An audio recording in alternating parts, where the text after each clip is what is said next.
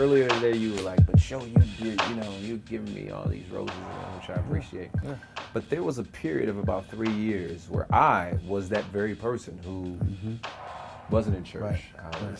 I left Blueprint. I was like, I don't know, I'm trying to figure it out. But were you announcing it and trying to teach people to bounce? I wasn't doing that. Right. To me, that's different. Yeah, so it's different in the sense that this was like 2018 to about, then the pandemic happens, intensifies things because of, just of what pandemics do. Yeah.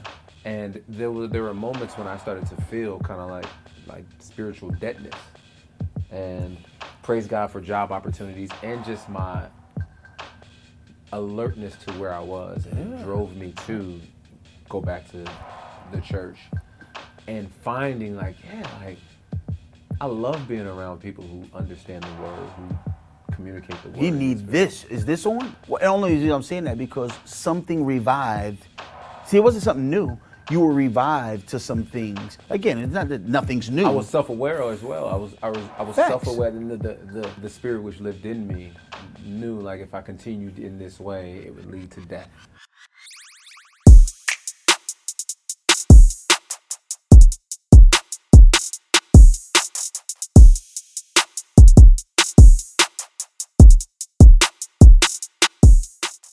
Discipleship is important in the church.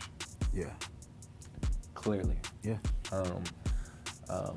Investing in the lives of individuals is important.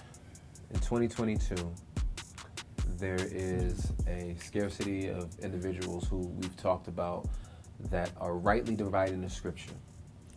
Encourage me on you sending me off, go make disciples. Talk plainly to me. Yeah. What are the tools and resources I need in order to go make disciples in a church? And what should I be looking for? What is faithfulness? What are, fill in the blank. Well, see, what I'm going to say almost seems like boo. No, just say, yeah. Well, I'm just suggesting that it may sound like boo because it's almost like a return back to fundamentals for me. Yeah. So, one, and again, I don't know if we already covered this off camera or if we got this. We must develop a show must see himself as part of a people. In other words, I think your individual identity and your individual mission and ministry must be understood in the context of a more collective one. Because I believe that you are an announcement to the world that God redeems not just individuals, but that he puts them into his community, his crew. And I think that's both the church itself proper and networks. So this is almost Kuyperian for people who know the term. Abraham Kuyper, this Dutch Reform guy who used to talk about the church gathered, church scattered. And part of the church scattered was that believers should be on the lookout for other believers that are occupying in spaces that's outside of the gathered institutional church and come up with ways to bring their collective influence to bear on a particular sphere. Doesn't mean that's the only people that in the marketplace you only work with believers, but it does mean that you're particularly looking for people that you could band with so that you could take up some bandwidth. Bars. That was nice. But I would say we have to get back to that because I want to see the regular dude in Christ nice with the text because the people of God prioritize the word of God. Again, let the word of Christ dwell in you richly. That's Colossians, right? It's talking about a people, right? Let the peace of Christ rule. That's unity. Like, I think that we lost unity, and I think that we've lost a unity in culture that became a unity within the broad church that's affected the unity within smaller churches. In other words, I feel like there's a division between blacks and blacks in the church context around things that are not supposed to separate us, right? So I think we have to get back to, are we a we? Who's the we? what do? Well, one, we're people of the word. We're going to be nice with it, not for platform, not for clicks, not for to go viral, but because that's what this people's mark is. But then, so in other words, I think we ought to sit in communities where we can dialogue like we did earlier about, okay, now let's talk about missional engagement. Because let's say you want to be the dude that just goes out there and you want to be Malcolm X. And I'm like, brother, I would commend King. Somebody who's going to have a little bit more reconciliatory, because that's Christian DNA more than the other way, right? Again, even if you don't agree, you can say, I get it in with my crew all the time, right? So that let's just say you go out there and you buck the community or more of a communal perspective, then you go out there and things kind of shit get wobbly. You get to not just come back like, I kind of like learned my lesson. It's, hey, there was wisdom in the community, and it begins to communicate, hey, there is wisdom. I say this all the time to my wife. I cannot believe how often I buck your wisdom. And I have to say, yo, she is right. So in other words, it's not just I was wrong. It's also you were right. Got you. Which strengthens that. Yeah. And it becomes more of a see, I think the reason why people are one of the things that contributes to the church getting such a bad rap in a way that I think is wrong, in a way that it shouldn't, is we're not acknowledging that the church was right on things where it's right on it, or that the church was helpful where it was helpful. We're almost acting like the church accidentally gets some things right. You don't need it. It's just that it can, like a broken clock. Yeah. It can be right 2 times a day. Absolutely. Yeah. I'm just going like get back to like, no. So people of the word, a conscious we, engaging in like communities of like how's your missional engagement strategy again. And then I would say we need to use platforms in a way that is geared to restore confidence in what people have lost confidence in. That's just me. I don't think we should just be going off into the sunset. I don't think we should just be like, well, what do they already have confidence in? We just going to have Christian voices there merely. I think we have to restore confidence in the church. I think we have to restore confidence in missions with a gospel-centered aim. I think we have to bring clarity to, wait, but I'm an artist. Like, okay, yeah, that's different. Hip-hop is one thing. That's more explicit, more, straightforward genre. Oh, okay, that's film. I understand that. Yeah. Okay, I think we have to maybe look Which at I still don't agree with, but I appreciate you. Yeah, well, But I like the parent. Right. I mean, yeah. So I just think that making disciples is given to us in the scripts, right? Amen. Again, it's teach them to obey. And I think we have to get back to modeling obedience and then teaching obedience. And again, through the word. And, we were talking about maybe kind of debating orthodoxy and how do we wrestle through what it means to be orthodox. And again, we do have some good scholars on the move that's really showing us some things that we have to contend with.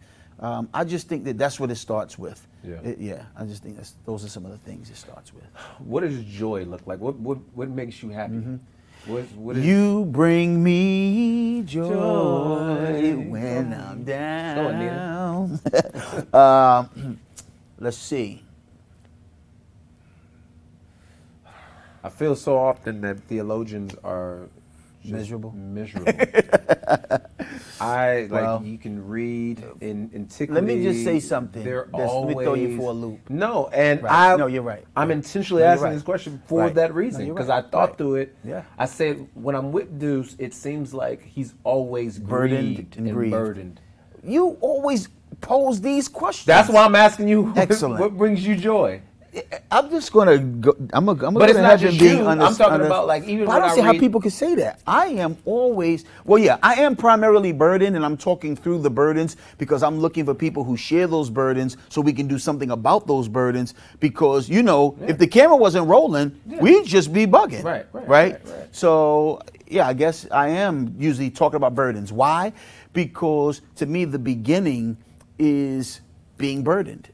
I mean, I'd be like anybody, right? start a company because you were burdened that they didn't have this, that right? Try to, So yes, a right, solution to a problem or so something. exactly. Is that the loop you're gonna throw me for? You said you're gonna throw me for No, a no, loop. no. Okay. What was I saying? I said what brings you joy. I'm gonna throw you for a loop. I forgot it. It'll come back to me. You always burdened, aggrieved. No. It'll come back if All right, if but it's what gonna brings come you back. But yeah, what brings me joy? Sounds super spiritual, but what brings me joy brings me back to why I'm always burdened. The advancement of the gospel through people. The advancement of the gospel to the end that disciples will be made. Now let me tell you what I mean. It reminds me of Paul. Again, the letter to the Philippians. Absolutely. It's all about rejoice. And joy is, you bring me joy, Philippians, because you're standing with me. You're standing with me in my defense and my confirmation of the gospel. You bring me joy because you revive your concern for me. You had opportunity, says that in chapter 4, but you didn't have the ability, but now you have the opportunity and the ability and the willingness. So you bring me joy. So are you seeing that? Like, I know theologically you believe that brings you joy, but today, right, of course, now, excellent point. I see it, but it's disconnected, it's scattered. Okay. So I'm burdened by the fact that I no longer am brought into, now somebody could say it's happening.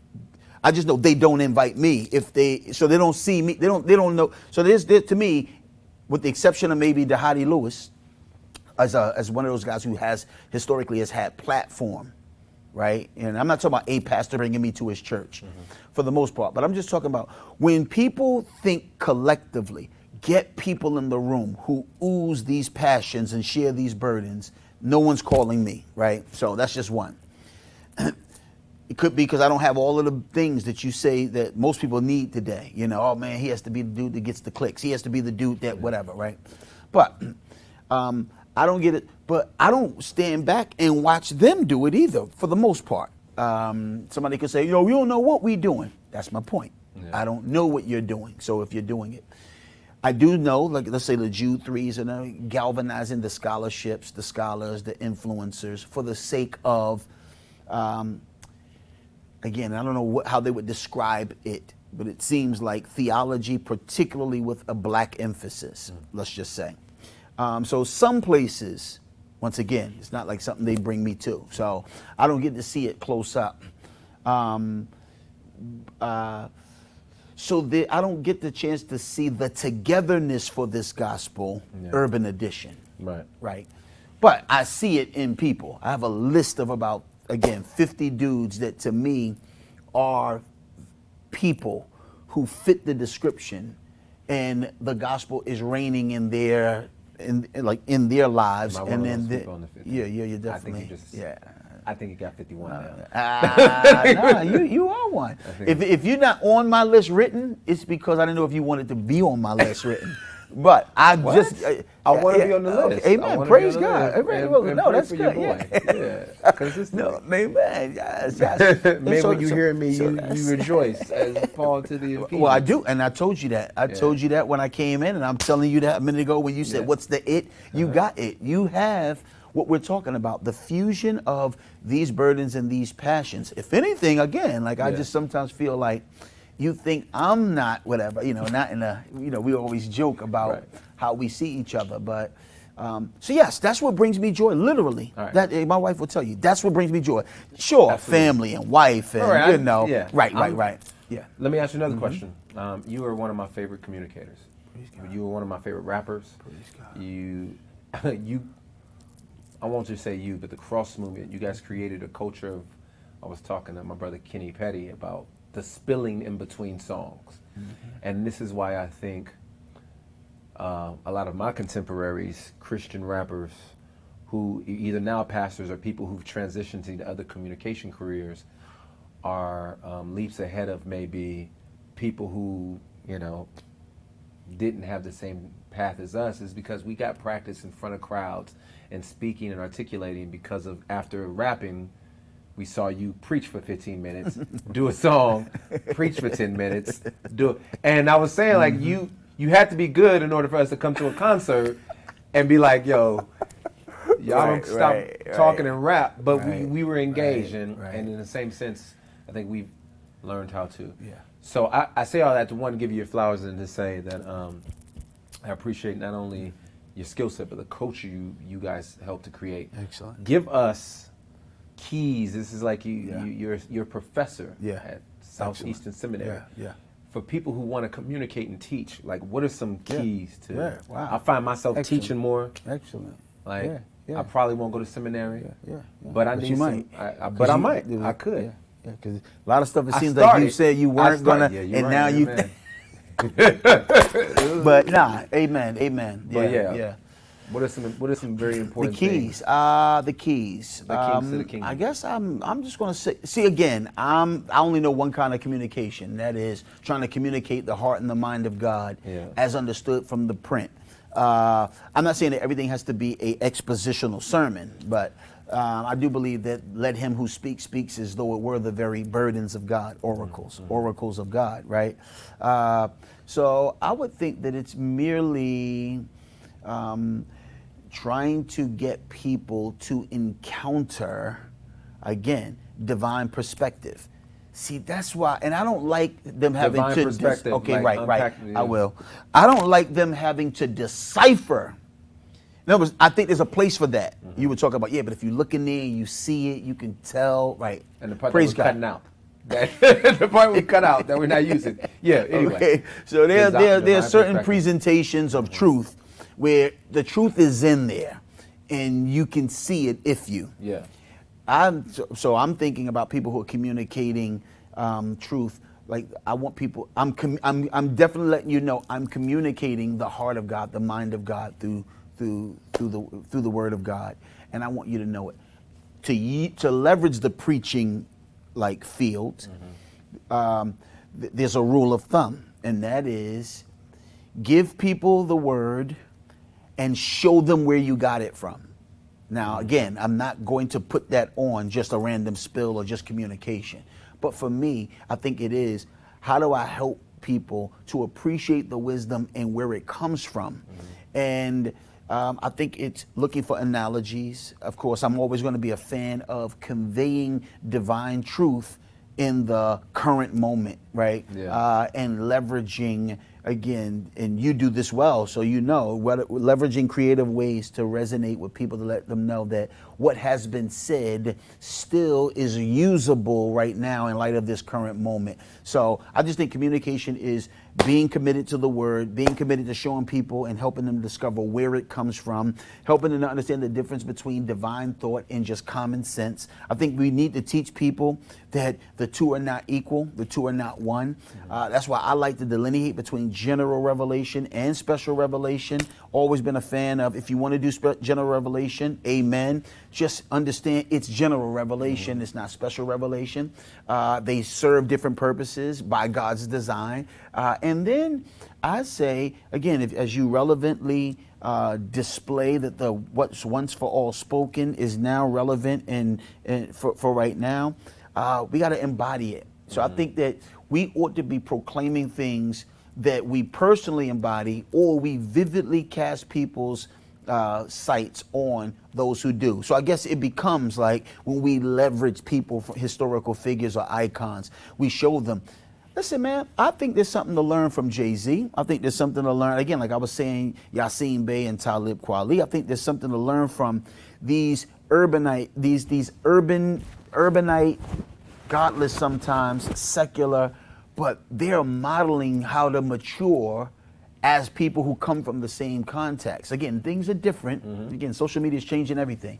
But I listen to especially those in the 40 Club and beyond, I listen to them because they say the same things. They say, because, I'm not really up on that. Let me leverage something. I was looking at one of these podcasts, and the dude said, we lived it and was trying to get away from it. He said, these young people, they don't live it, but they're trying to get toward it.